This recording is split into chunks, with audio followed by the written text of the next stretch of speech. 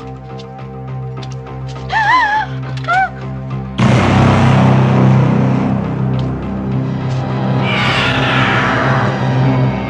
news and bad news, girls. The good news is your dates are here. What's the bad news? They're dead.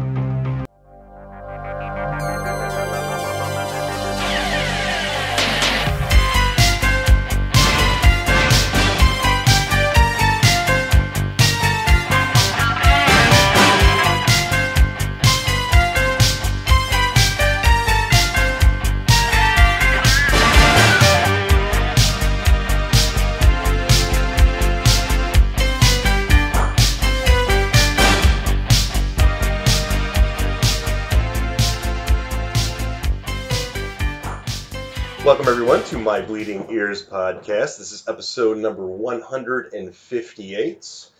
With me today, as always, is Jesselyn. Hello. If you haven't listened to us before, we're a movie podcast with a weird name. I'm sure a lot of people are wondering why it's called My Bleeding Ears. And it started off with a blog I used to write called My Bleeding Eyes. And then blogs became things of the past, and it was time to move on to audio. So instead of, you never see us, so why would I name it My Bleeding Eyes Podcast? So Right. Changed it to My Bleeding Ears Podcast. I get it. Yeah. So, yeah. Thank you for joining us this week as we review a bunch of movies that we've seen, plus we also have our movie of the week, which comes in the second part of our episode here. So, what Jesselyn and I like to do is just get right into this shit and start reviewing some movies. So there isn't a bunch of shitty babble going on. So, Jesselyn, would you please hurry up and tell us which is one of the first movies that we watched? I haven't eaten anything yet today, so don't rush me. I'm going to rush myself. You hated every single movie we did. So, actually, I liked most of them. So, no, not most of them. Yeah.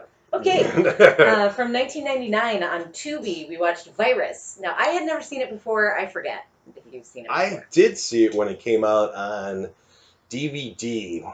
And I remember I got a lot of shit. And I remember watching it and being like, oh, it's okay. And it's not horrible. Yeah. I didn't know what people were complaining about. I think a lot of the special effects in this movie are awesome. Because they had to make a lot of like electronics and mechanical cyborg people and spiders and all sorts of shit. Yeah, it's very cool. Yes. So I was like, yeah, it was on Tubi. And I was like, dude, let's watch Virus. I haven't seen it in 20 years. Let's see what it's like. I don't remember too much of it. I remember Jamie Lee Curtis. That's about it. And I was pleasantly surprised. It's not bad. It's actually kind of good. Yeah, I like it.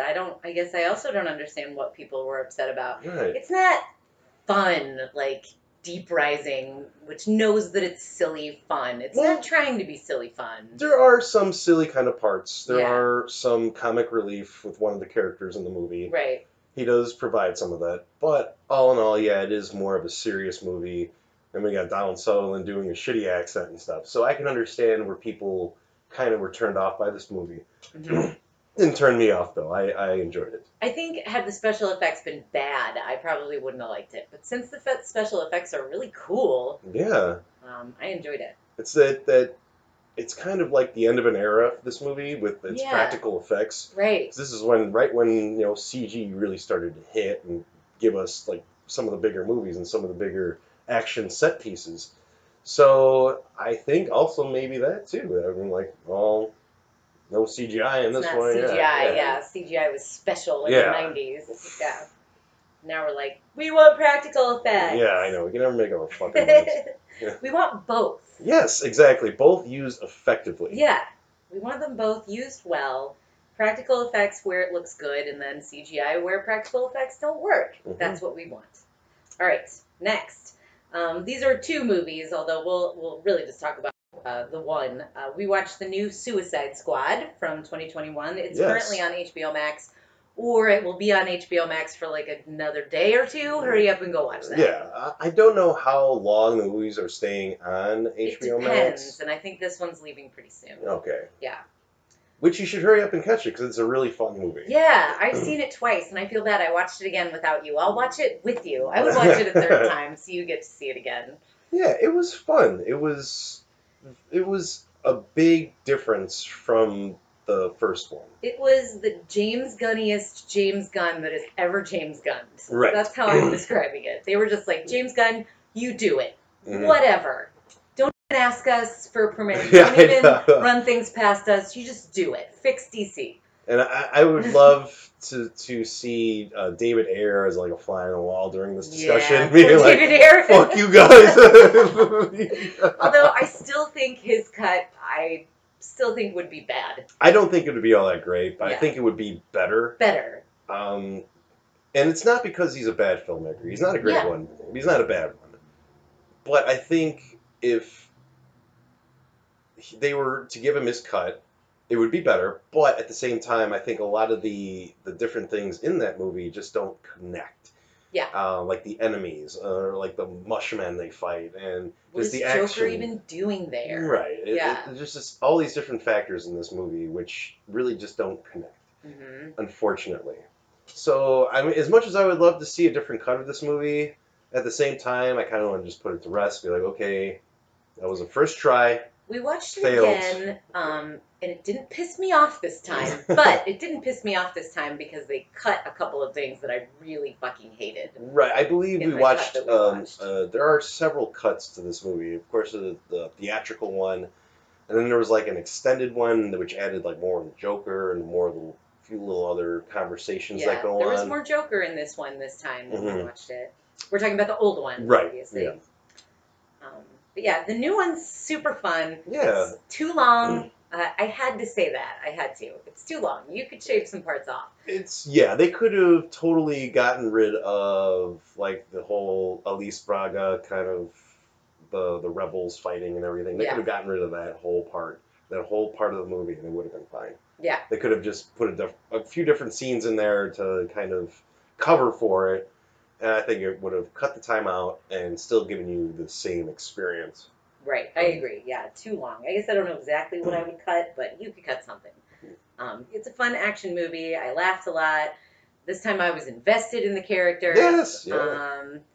You know what? You should have watched it. They kill off Boomerang in the first 5 minutes, and I was like, woohoo! I'm going to love this movie. And I did. Yeah, it was fun. Yeah. It was good. I had a good time watching it, and yeah, I think that's both recommend from both of us for if you guys can watch this. Definitely. Yeah, James Gunn took Suicide Squad and fixed it. You know what's really funny though too, is that Polka Dot Man became such like a big people started to love him because he's a great character. Yes, yeah. Looking on eBay because I just read something on the internet and they're like, oh my god, the inflation for the first appearance of Polka Dot Man. So I went and I looked, and people are paying outstanding amounts of money for this comic book. A comic book, for his first appearance, which I'm sure was probably $2 or $3 a year ago, and now it's through the roof. So amazing stuff that can happen with just a character, just an obscure character. And great casting too, because everybody's seen this guy, David Dastmalchian. Dastmalchian. He went to college in Chicago. I don't think he's from here, but he went to college here, which I think is cool. Because he shows up all over the place. The first place I saw him was not the Dark Knight. Dark Knight Rises. Yeah. No, maybe it was the Dark Knight. Yeah. He plays the Joker, one of his henchmen. Right. The top, right? Real kind of creepy looking dude. Yeah. Right? I remember him. Well, I remember him for that, but also from one of my favorite movies that I talk about on this show all the time is Relaxer. Even though he's not in it very much, he's in the beginning and the end, but he's in it. He's like he just pops up in all these movies. I mean, he's a main character for the simple fact that there are only like two or three. Yeah. Relaxer, check it out. I keep talking about it. Absolutely, check it out. I need to grow some ovaries and contact. I'm friends with Joshua Burge on Instagram, and I just need to ask him for an interview. Yeah, that'd be fucking hilarious. I don't know why I'm so starstruck by him. Yeah, I do. I love him. He's awesome. Yeah, he's funny. Yeah. Anyway, but we're talking about Suicide Squad. Check it out. Polka Dot Man is a great character. Yeah, he was and fun. They used him perfectly. Mm-hmm. Because he's also a little bit tragic, and they definitely play on that.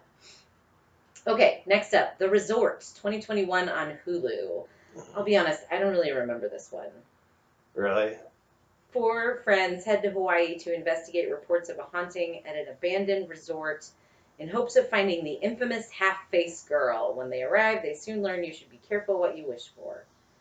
Yeah, I mean, I remember that the guy looked like the grossest redneck I'd ever seen in my life in one scene. And then he pulled his hair up into a man bun. And I was like, this is a totally different guy. This guy's really hot. He was like, That's all I remember. yeah, he looked like if they like a Jason Momoa kind of guy, like the big beefy hairy Yeah. kind of dude, like look and beard and all that shit.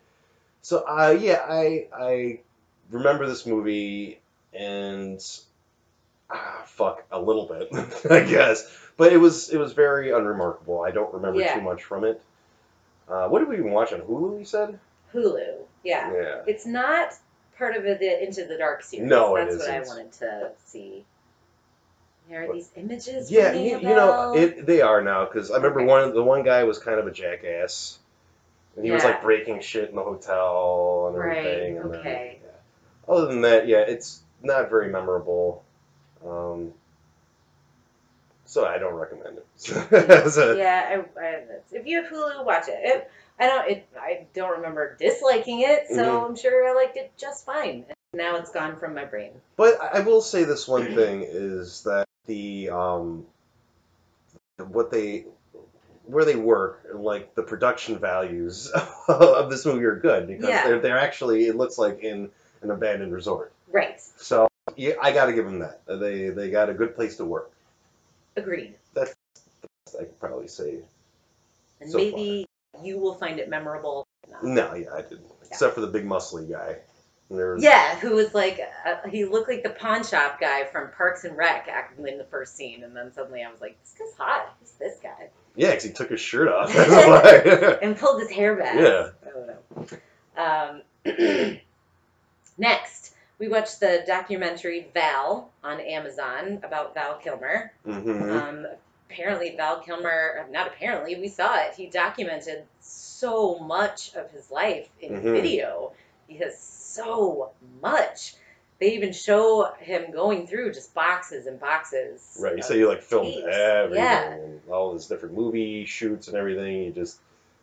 You just have a camera out and film. And I believe at the beginning of the movie they show him with some other guys from Top Gun. Yep. Partying and everything, having a good time, and he talks about later on that there were like two factions. They're somewhat factions Right. of actors, which there was like the Val side, were all fun and everything, and then there was the Tom Cruise side, who were a little more serious. But they're still like, Tom Cruise is cool and everything, Yeah. he's fine. But He also said he was purposely staying away from Tom Cruise because they were supposed to be rivals, and Right, he's yeah. pretty method, but Yeah. had nothing but delightful things to say about Tom Cruise. Yeah.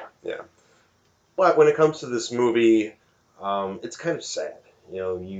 You've seen Val Kilmer for 30, 40 years through movies. Yeah. All these different kinds of roles, all different kinds of roles. Never really got typecast in anything.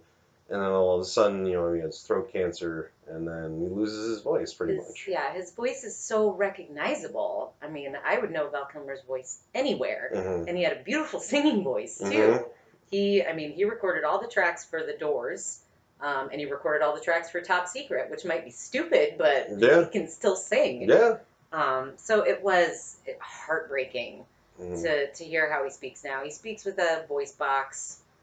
Yeah. Well, Well, it's not even a voice box. It's a valve that you hold. valve, yeah. That he holds. He's got a hole in his throat. So Yeah. he has to hold that so he can speak, but it's a pretty much just kind of like a one-way valve to where either you want to speak or you breathe. Yeah. So he has to hold it, talk, breathe, kind of thing. And Yeah. and I've seen these too, where he has to have his throat suctioned out through the hole and everything. It's Yeah. fucking gross. I don't believe they show it in the movie, but Well, but he does get sick, Mhm. and it's all like mucus that comes out. yeah, it's gross. If you like Val Kilmer, yeah, you should definitely check this out. They don't go too into depth about things. It's more of just his kind of life in movies. Yeah. And his son does the narrating for a lot of it. Which is really cool, I think. Yeah. But yeah, this is on what, Hulu again or Amazon? This is on Amazon. Amazon. Yeah, it's an Amazon original. I definitely say check it out. If you don't like Val Kilmer, I would say check it out. You might actually change your mind. Because I remember thinking when my friend Grace and I met him, I've talked about that a bunch on this podcast, I was afraid that he was going to be rude because I'd heard he was difficult to work with. And he doesn't say that he's not difficult to work with, but he says, I want to make art and I'm going to have an opinion. And Yep. the way he talks about the island of Dr. Moreau, I completely see it from his side. Yeah. Which they do show some of the scenes from there, which is kind of funny. Yeah, I mean, he's fucking with Brando. Yeah. No. I mean, he's not fucking with Brando in like a pleasant way. Like, yeah, they're right. hanging Yeah. out. But to the director who comes in to take over, he's a real asshole to him. Well, And I kind of understand the justification of it, actually. nah, Frankenheimer's an asshole. Yeah. So, yeah, check it out. Whether you like Val or not, you might change your mind. Next up, The Boy Behind the Door. Ah, yes. This one is on Shudder, if I'm correct. Yes. I found this one frustrating. Really? Tell me about it. It's just this kid. Oh, with the kids. This kid. I feel like, so these kids are 11 or 12. Definitely 11 or 12. They have to be. The backstory, they get kidnapped by these people. We don't really know what's going on. One kid gets loose and goes to run away, and then he hears his friend screaming upstairs, and he can't do it. He has to go in and save his friend. And then it's all just like one in the house. Right, one location. Movie, one location horror movie. And by the time I was 11 or 12, or even younger than that, I knew how to get out of the trunk of a car. I knew what kind of weapons I should be using. I knew all kinds of stuff about avoiding strangers and moving quickly and hiding and stuff like that. And this kid does none of that. None of it. The fact that he survives, that either one of them survive, is miraculous to me. And I just, it frustrated me. Sure, I get they're children. I get that I'm an adult and maybe I know. But when I was a kid, I knew all that stuff too.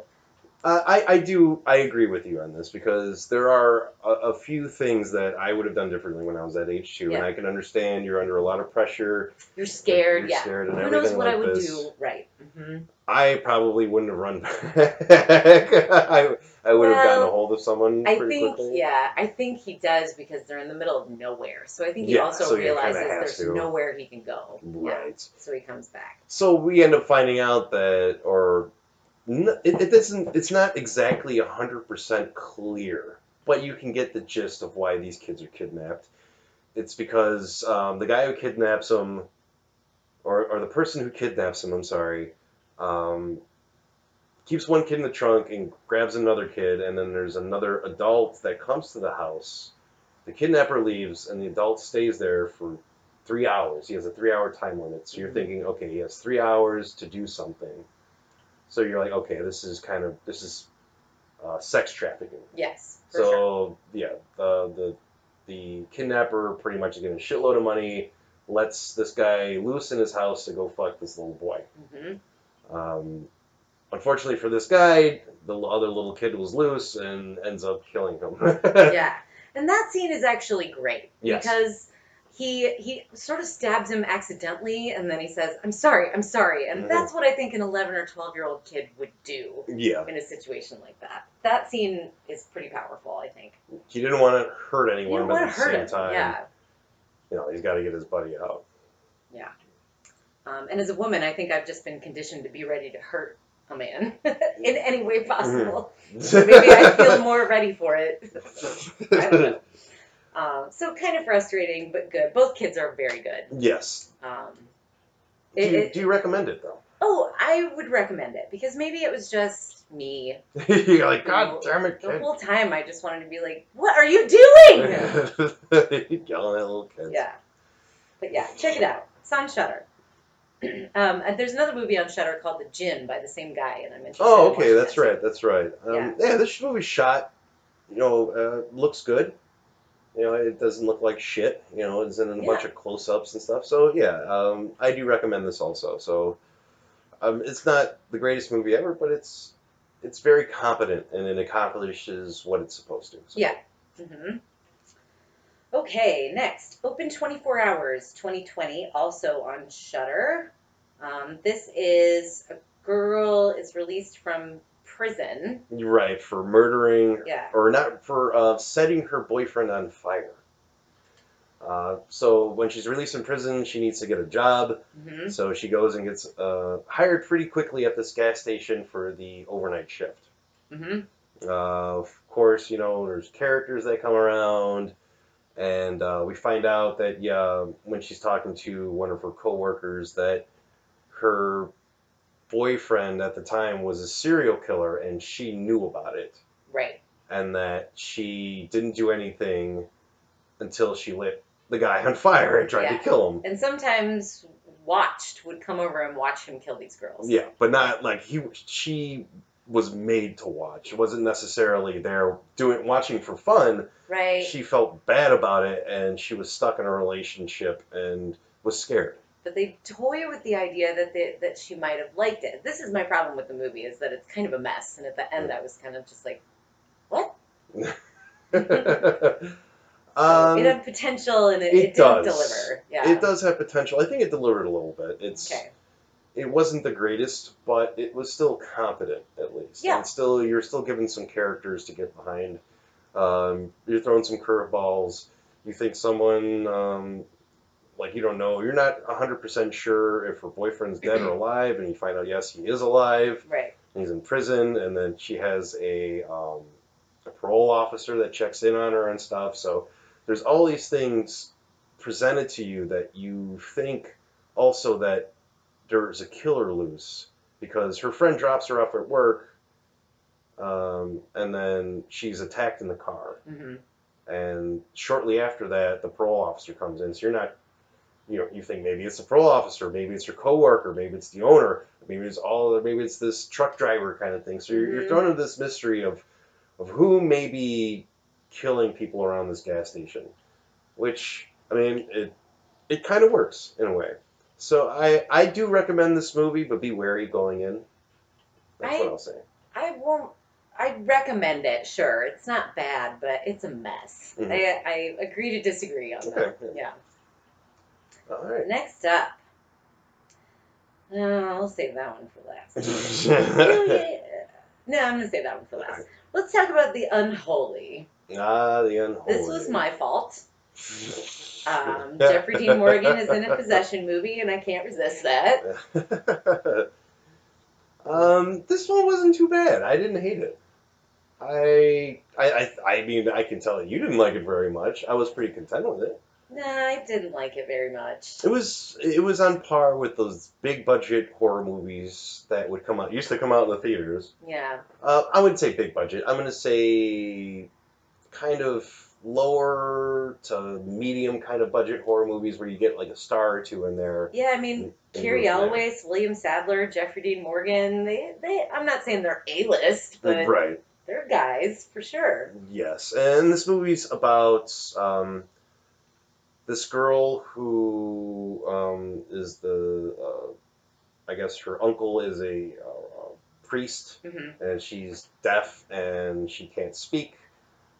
And Jeffrey Dean Morgan, the main character in this, is a journalist who's been disgraced because he used to make up stories for like weird stories. So now he's kind of trying to get his mojo back. He's working for like a third tier kind of news agency. They give him $100, $200 to do a story, and he does it. So he's looking for his way back into the limelight, and then he comes upon this town which which burned a witch or sacrificed a witch because she thought she was a witch in this area, and then he is called there because there's this cow that has a marking on it which the owner of the cow thinks it's the mark of the devil, but it actually kind of looks just like the Metallica sign. But upon doing that, he wanders over to a tree and he sees like this doll in the tree.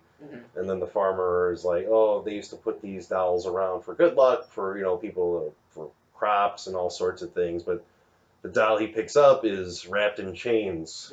And then Jeffrey Dean Morgan's like, oh, well, let's start something here. And he crushes it. Because he's there to discredit this miracle. Right. To get his mojo back, yeah. And upon doing that, the priest's niece is able to hear and see again. So she becomes, people think she's the embodiment of Christ, and she's Virgin Mary. The Virgin Mary, That's important. Yes, you're right. Because when she calls herself Mary, everybody assumes it's the Virgin Mary. Virgin Mary. Like, Mary isn't a really, really common name. Right. And so people start, she's able to heal people. She's Yeah. hearing Mary tell her to do these things, follow me and everything. But what's really happening is that this witch that was killed is kind of controlling her and getting other people to join this cult. Right. So she could able to rule the world and possess everyone and follow her. And Jeffrey Dean Morgan's, he like interviews her and she trusts him and everything, and he starts to kind of figure things out for himself to where he needs to stop this at the end of the movie or else all hell's gonna break loose. It's okay. I wouldn't say rent it. I would say maybe wait till it comes on Amazon or something. I wish it had been free, but I paid for it of my own free will, so that's on me. That's on you. But and I paid for it, so I can say whatever I want about it. Oh yeah. I gave you money. It stinks. There you go. All right. How many more we got? Like 2? Yeah, 2 more, and then our movie of the week. Oh, sweet. Let's do Dave Made a Maze from 2017 on IFC. I feel like we've been really successful. IFC Unlimited is an add-on of Amazon Prime that we have, and I think we find some little gems. I didn't love this one, but I've never really seen anything like it before either. Yes, and it had a lot of potential. Yes. It came through with some of it, but some of it didn't. Yeah. It's about this guy who, I mean, he has issues, probably mental issues or something. He's an artist who has like a block, and he's been depressed. Right. And it's clear, with the tension between he and his girlfriend that they're a little bit on the fritz. Right. So his girlfriend comes home one day and sees that he built a fort or a maze in the middle of their living room, which is all made of cardboard and everything. And she's like trying to get him to come out of there. And he's like, I can't. I'm fucking lost. I can't get out of this maze. Yeah. And she's like, oh, come on, and everything. She goes to go in there, and he's like, no, there are traps. Don't come in here. Right. And so I forgot who invited a bunch of people over. I think he said to invite a couple of his friends, but that's it. So a bunch of other people come over. Yeah, Adam Bush from Buffy, I think, invites everybody over. And so they see, they're all like surrounded this thing, They all want to go in. He's like, no, it's not finished yet. There's traps and everything. And people are like, dude, this is just a fucking cardboard fort. Like, what the fuck is this going to do? How are we going to fit in here? So they all end up going inside of this fort. With a camera guy and a mic guy. Right. It's like a documentarian. Right. So he's filming that along with his girlfriend and a few other of his friends. And, of course, as soon as they get in there, they see it's way bigger than it is on the outside. And this is where it becomes, I think, visually stunning. Yes. Very, very clever how they pull that off. It is. It's very detailed, but everything's cardboard or confetti or... Which, I mean, good on them, because they probably did this on the cheap. Yeah. I mean, how much is it really going to cost you to glue a shitload of cardboard? Right. And then I'm sure it's easier just to duplicate or replicate other scenes with it. Yeah. Just move some other cardboard around here. But then there are other scenes, too, where there's a lot more work done, and you can see, like, things he's painted and put up on the walls and everything. It's pretty cool. Yeah. And of course, what ends up happening is that this is like the maze of Greek mythology, where there's a minotaur in there and everything, chasing them around.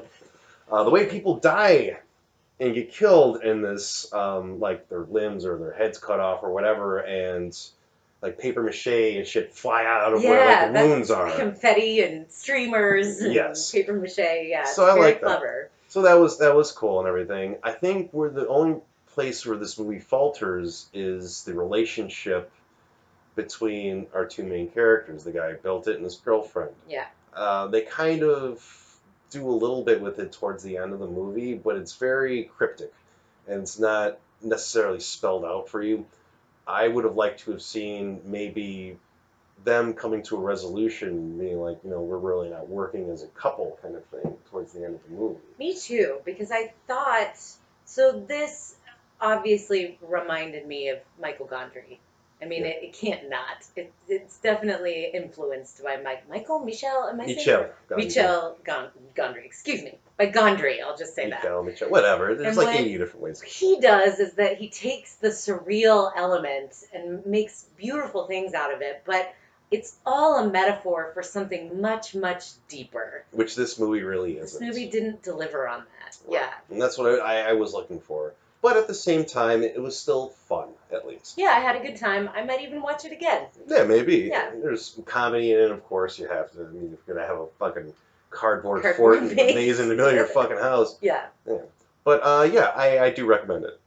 Yeah, I would recommend it too. IFC Unlimited. So we have it through Amazon, and I would recommend getting it. It's like $6 a month, and we find some gems in there. Right. There's a lot of the same companies that did some movies that we like. Oh, fuck, I'm trying to think of Uncorked.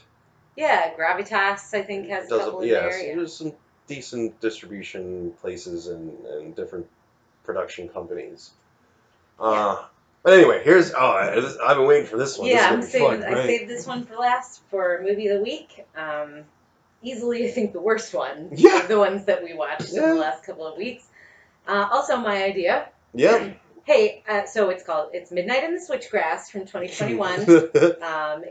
We rented it on Amazon, and I am supporting Megan Fox's comeback, and I don't regret it. Good luck, Megan Fox. This one was not good, but your last one was. Yeah, the last one was good. This one not so good. This one is Megan Fox plays like an FBI agent trying to catch a serial killer along like a stretch of land. Yeah. Where, prostitutes are being murdered. Yeah, so she's like Vice. She poses as a prostitute and then busts guys. Right. And she has been waiting for this one particular guy. Right. And so she works with Bruce Willis, who never seems to stand in this movie. I thought I had seen like the laziest performances Bruce Willis has ever given, but I was wrong. Yeah, this is the laziest performance he's ever done. Yeah. It's pretty bad. I was offended. How much did you get paid for this? How dare you? Lucas Haas, on the other hand, who plays the serial killer, gives it his all. He does.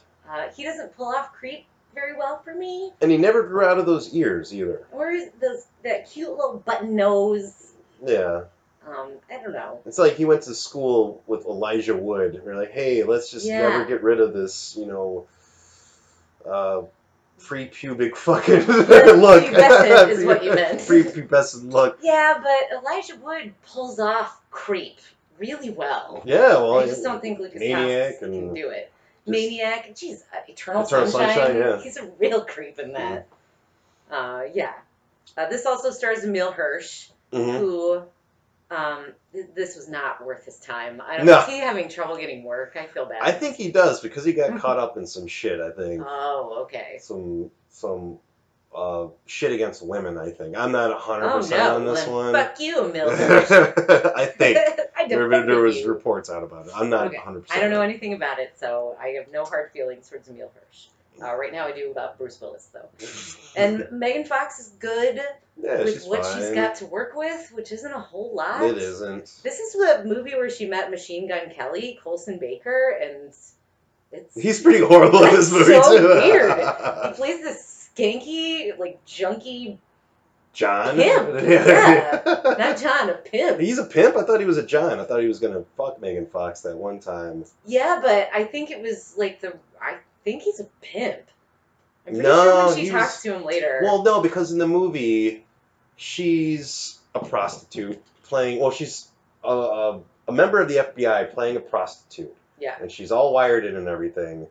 And then he comes to the door and he's like, "Are you sure I haven't met you before?" Thinking that it's a prostitute he's been with before. Okay, fine. Because if it was a pimp, he would know who his ladies are. Yeah, I guess I know right. Okay, I thought he was a pimp, not like because we find out later in the movie that because she ends up meeting up with him and be like, "Who the fuck was there originally?" Because he says that when he was going to go to the hotel room, he ran into the actual serial killer. And shoot him away. Yeah, and then so he just looks like a pimp, I guess. Oh, this is funny. It says Colson Baker uncredited. He got his name taken off the movie. Because he was all bent out of shape that all of his scenes got cut, and he went on social media to bitch about that. But I feel like he was in it way more than he even needed to be. Yeah. And like a whole extra scene, so yeah. Yeah, so maybe there's only two of them. Took his name off of it. I'm not really sure. But he found love, and that's great. I wish them both the best. Good for him. So Megan Fox keep climbing, baby. Come back. Yeah. I will watch all the movies that you're Let's in. forget that movie. Yeah. But the other movie she was in, way better. Her performance was way better. She just Yeah. had a lot more to work with. A lot more physicality, too. So. Yes, that was definitely the Megan Fox show, and I really met Till Death. Yes. That one was good. Mm-hmm. This one was bad, and Bruce Willis, how dare you? He's probably learning from Steven Seagal, like, how to act horribly from your car. Yeah. He did stand once, I think. Because he was pissed off and he left the diner. So that was it. And then we saw him at the end of the movie. Right.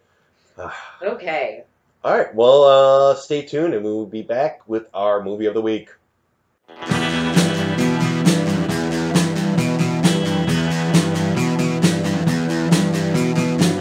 You're listening to the Prescribed Films Podcast Network, home to hundreds of hours of free podcast entertainment. The shows on this network all have a common goal, providing you with the best discussions about movies and other forms of entertainment media. The PFPN hopes to fill your earholes with audio joy. Visit our website with links to all the other amazing shows at www.thepfpn.com. Thanks for listening.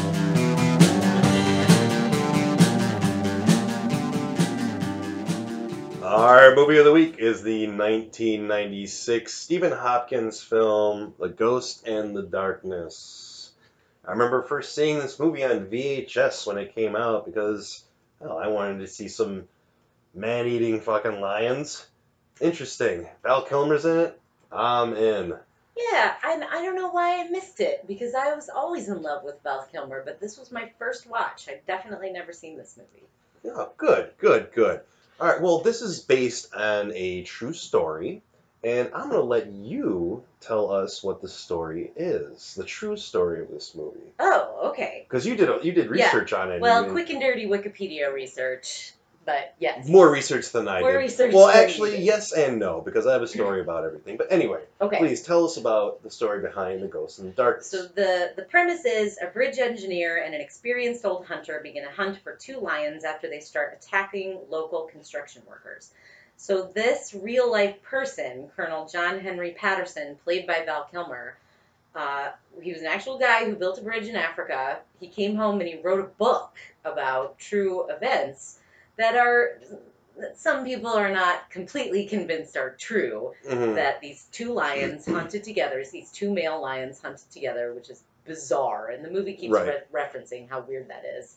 So weird that it seems untrue, Colonel Patterson. But anyway, and killed almost 135 workers, is what his book alleges. And no one can really disprove that, but there are a lot of people who don't believe that his book is true. Well, there are also a lot of people that didn't believe that two male lions can hunt together, but I mean, who knows? I mean, a lot of weird shit happens, and of course, I want to believe this happened. I really do. I believe it too. I believe something happened and people were attacked by lions. I believe that.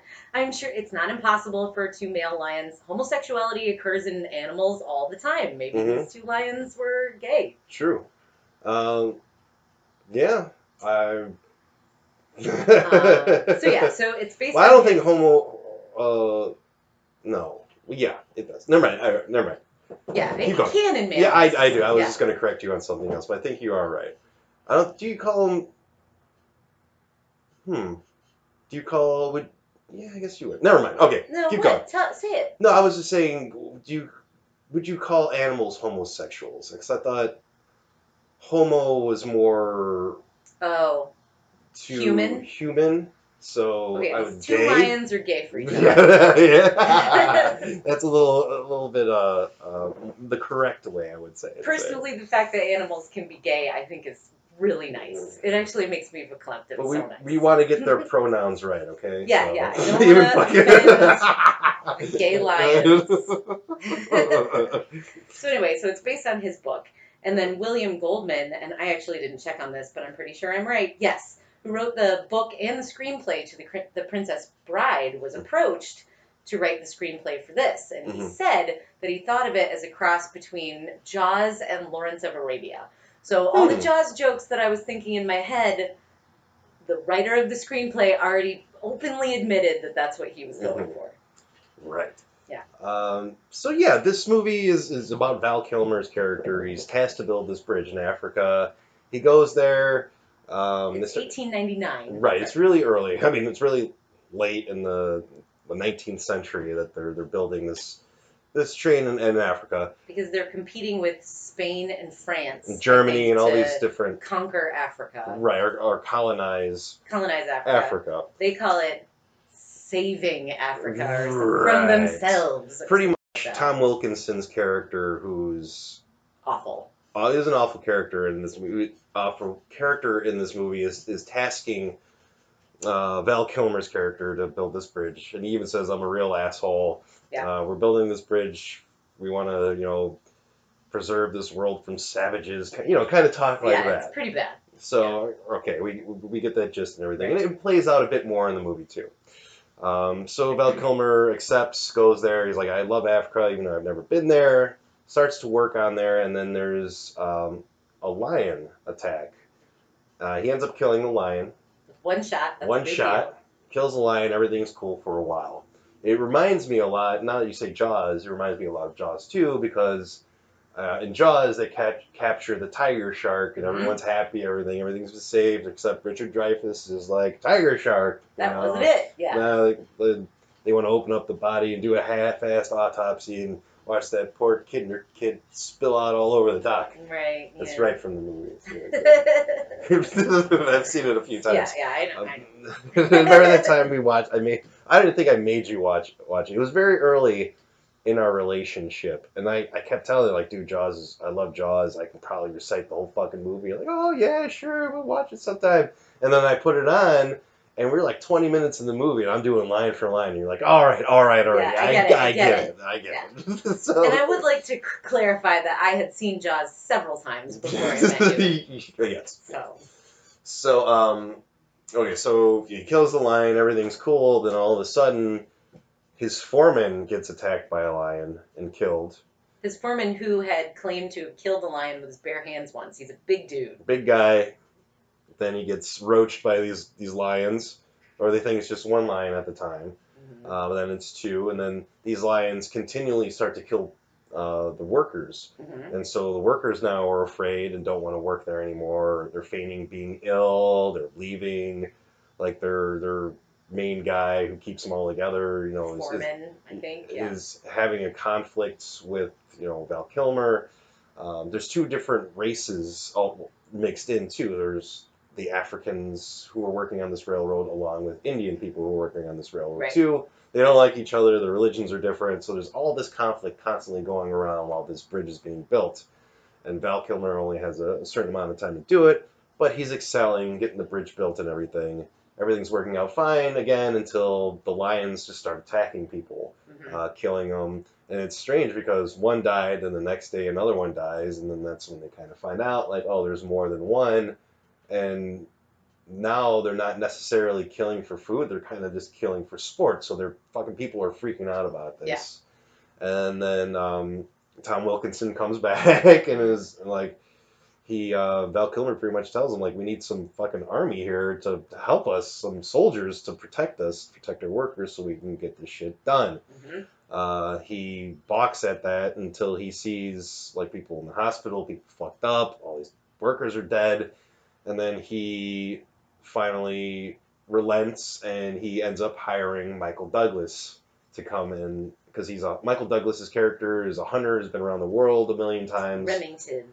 He's the best. He's our Quint, if you will. Yes, he's our Quint. Fucking Val Kilmer's our Brody, and fuck Richard Dreyfuss. He's not in the. Oh yeah, I guess we do kind of. But he dies real early. Yeah. Starling or something like that. Richard Dreyfuss doesn't make it. No, maybe our Richard Dreyfuss is the other guy. Oh, you're right. I'm sorry. The other foreman, yeah. Samuel. Yeah. He's our narrator for this movie. And then, that's when our two main characters now start to have a rapport with each other. They start to hunt these lions together. And, of course, there's shit that happens. They don't get to kill them. And, finally, like, towards the end of the movie, they end up killing one of the lions. They celebrate. Then another one of the lions ends up attacking the camp and killing What's his fucking face? I just said it. Michael Douglas's character. Yeah. And then, So, and this is all, before they do that, they celebrate and they get drunk and they do the whole Quint and show me the way to go home. Yeah, that basic scene, because I was like, oh, this always ends well after this part.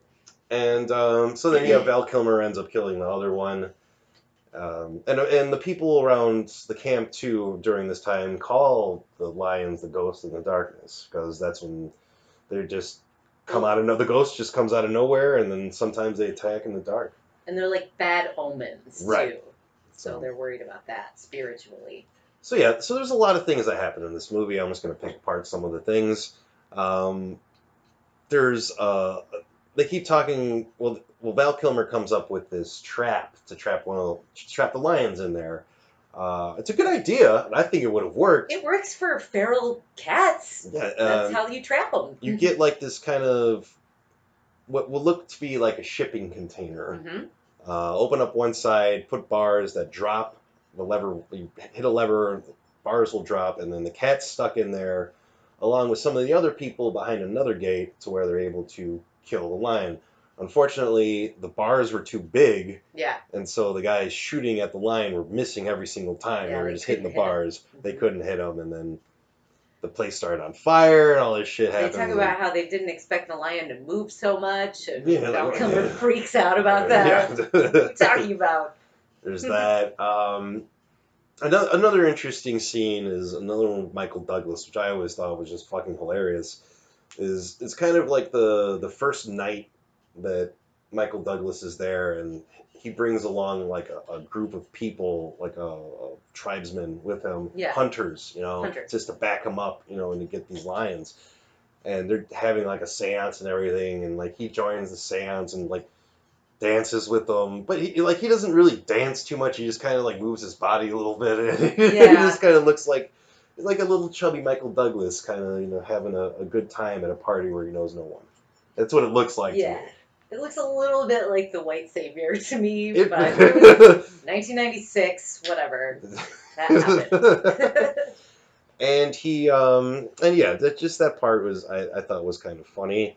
And then there's one scene that I really do like, but you can totally pick it apart as it as a dream sequence. Yeah. Is right after they kill the one lion, Val Kilmer is dreaming, but you're not supposed to know it at the time. And his wife, who we hear about in the beginning of the movie and see in the beginning of the movie, is like 3 or 4 or 5 months pregnant with his kid. So he wants to go finish this bridge and come back and see his wife, but everything's taking longer, so we get the sense that maybe his wife has come to visit him here where he's building this bridge. She arrives on the train. She gets off and has her son with him. And she's like, hi, everything, hi, I'm over here. And he's like, oh, dressed hi, all in white. Right, he's like, hey. And then, of course, Val Kilmer sees in the distance that there's a lion charging towards her. And he's like, run. And she's like, oh, it's so beautiful here and everything. And then the lion just fucking tackles her and starts eating her. And then he wakes up. I mean, it's almost laughable, because as soon as I see that lion running for her, I'm like, oh, okay, this is a dream. But still, I like that scene. I thought it's fucking cool, man. It's just, it makes me think about, like, what if that was you, and if I was stuck in that dream, of me, like, there you are right there. I've been wanting to see you this whole time, yet the struggle that I've been dealing with is taking over that time that I want with you. And I guess that's somewhat of a metaphor, too, maybe, for this movie. Or maybe I'm just making that shit up. that was definitely part of the dream, I'm sure, yeah. So, there's that part. Here's my story, actually, about this whole thing. So I want to say, I don't remember if I watched this movie, then I saw the exhibit, because there's a big exhibit about this at the Field Museum in Chicago. Now, I remember it must have been like 99. I don't remember if I was in high school or not just yet. It might have been like right after high school that I went to go. There was a Star Wars exhibit at the Field Museum, and my buddy and I went. And I remember it was hilarious because when we got in the line to go see the exhibit, there was this guy who looked like Seinfeld in the line. My friend just kept going off about it. He's like, why do they call it a line? It's not straight. He just kept doing the same thing. And I was just cracking up in line. So But then we went, after seeing the Star Wars exhibit, we went to the part where they had this exhibit, where they tell the story of, the lions and everything. The Field Museum has the skins of both those The skins lions. of them, Yeah. and it has, I believe, some bronze statues of them, too. Okay. Now, my buddy and I always... My friend's name is John. He's been on this show before. We did the movie Versus together, and I'll have him on once again at some point in time. When we can all be in the same room. Right, exactly. And we were near this exhibit, and him and I are really into movies, and around that time we wanted to make our own movie, we had a video camera, yeah, we can fucking do this shit. So we see this one guy. He's bald, has a scrunched up looking face, has his badass beard and mustache and everything. If you've ever played the game Rygar, he looks like one of the monks you meet in the game Rygar. So my friend was like, wow, he'd be fucking awesome in our movie, man. And he was egging me on. I was like, yeah, go talk to him. Go next to him. Go next to him. I'm like, all right, fine. I'm going to go next to him. And, of course, he's standing next to the exhibit. So I go and walk up, and I stand right next to him. And then he starts to talk to me. He's going, well, these lions here were just explaining the whole thing that happened. And I'm like, oh, fuck. And then he kind of looks over, and he looks at me. He's like, oh, shit, you're not my kid. And I was like... And I went to him, and he has that weird fucking look and weird face. And I was like, oh, no. I was like, no, man, keep going on, dude. This is awesome. I'm like, you're telling me all about this shit. Then my friend John came over, and we're kind of bullshitting with the guy and everything. I was like, oh, that's really interesting, dude. That's my story. Interesting. So you've seen the skins of the lions. Yeah, I've been there. Field Museum's awesome. If you've ever been to Chicago, you should definitely go there, man. Absolutely. There's so much shit. Museums. Yeah. So much shit to see there. I would like to go. I've been there probably a dozen times throughout my life, but probably been maybe about 5 or 6 years. No, longer than that. Way longer than that. So 20 years maybe. Who knows? Yeah, I think I was a teenager the last time I'd been to the Field Museum. I've been to the Museum of Science and Industry. Yeah, we were there not too long ago. Yeah. About 5 years ago. So, but yeah, that's my story about the Ghost in Darkness. So, what do you feel about the movie? I mean, it is dated and it doesn't age well. It shouldn't have been. Well, what doesn't age well? The colonization of Africa. Well, they talk about that in the movie. So yeah, but okay, because there's the one guy, the Indian guy, who's in control of the other Indian workers. He's like their main guy, the head. I know what you're gonna say. And he, him and Val Kilmer have a discussion, or maybe not even a discussion, a rift with each other. And he's like, I can build this bridge, something like that. And he's like, and the guy goes and is like, yeah, you're white, you can do anything, kind of thing. So yeah, there's a lot of resentment. Yeah, but then Val Kilmer gets the last word in that scene, which is very 90s. I think that would have been much more of a point in a newer movie. So yeah, they touch on it, but at the end, everybody's like, "Yay! These white guys killed the lions! Now that they can keep colonizing Africa." See, I disagree with a lot of that. What you're saying. I mean, I didn't take it that way because I take it because when he first arrives, they're all fucking staring at him like, "Dude, what the fuck's this guy doing here?" Like, "Oh, great, we got another white guy here," kind of thing. So they won their respect. I think there's a lot of underlying stuff in this movie, and it doesn't necessarily need to be spelled out for you. Or I'm not saying you as a person, but I'm saying us as an audience. But at the same time, I don't think that was on the top of the director's list to show also. This is Jaws and Lawrence of Arabia. Right. And I don't see this movie necessarily as a white savior movie. I didn't say that. But you alluded to it, though. Although I do think that, now that you said it. Right. I don't think that. I think there's, under certain circumstances, things have happened. They didn't call this guy to kill the lions. They called him to build a bridge. Yeah. And he ends up killing the lions, and unfortunately he's tasked with kind of being the savior. He's not against it totally, and he's kind of for it. He's a hunter too. And then, but unfortunately he needs more help, and then they have to hire Michael Douglas to come in. And Michael Douglas, actually, when you first see him in this movie, it looks like he like they canceled the third movie in the Romancing the Stone trilogy. And he had all the gear. So you're like, oh, I could just fuck it. Let's do this movie. I have the costume already. Like, yeah, I mean, continuity wise, my hair is longer and I look like shit, so might as well.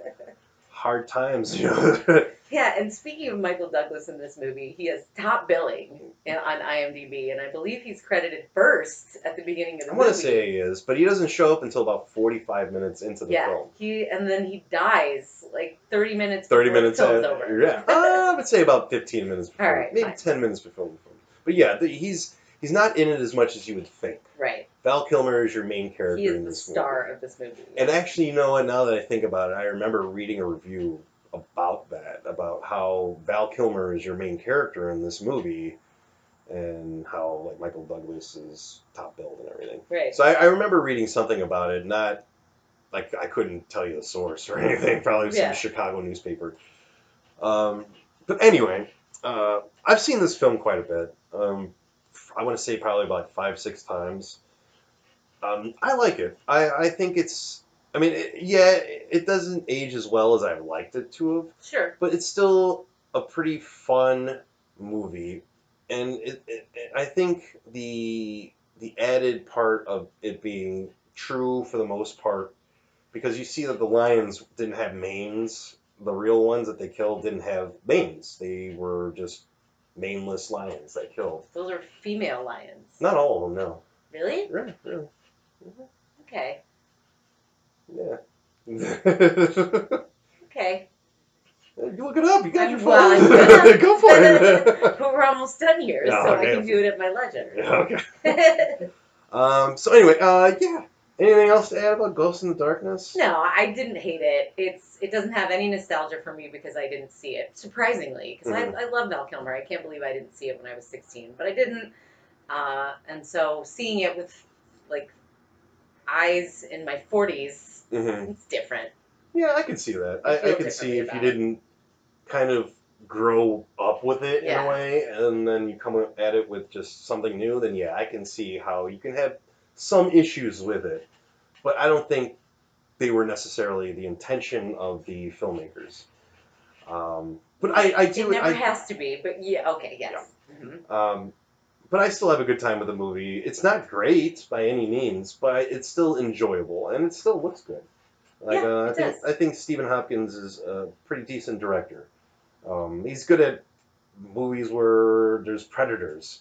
Actually, Predator 2. Yeah, I know. I like Predator 2 a lot. Yeah. I think my other problem is also, like, the killing of wildlife. Like, I understand that they were murdering workers, but you're in their house. That's lion's gonna hunt. Yeah. It's just what they do. So I don't love the idea of cheering about killing a lion. Bloodthirsty killer he was lions. Just being a lion, and you were in his way. But they say that it's not really how the lions are, though. It's like this special kind of encounter. I still don't love to watch that. That's all. Now, if it's like a deep rising monster, that's different. I don't know any like giant worms that are just trying to live their lives. You know what I mean? How about Jaws then? I mean, you're in Jaws' world in the water. You Yeah, get upset I feel bad for Jaws. For Bruce? Yeah, Jaws is just being a shark. Get out of the ocean. But he's an exceptional shark, though. He's attacking boats and everything. Gotta be an exceptional animal. Otherwise, it's boring. You can't change me. I'm not trying to change you. I'm just telling our audience, if you're going to watch an animal attack movie or an animal predator movie, they have to be exceptional to make it good. Fine. Or to make it enjoyable and fun. Anyway, thank you guys for joining us this time around, and we should be back in a week or two. Thanks for listening.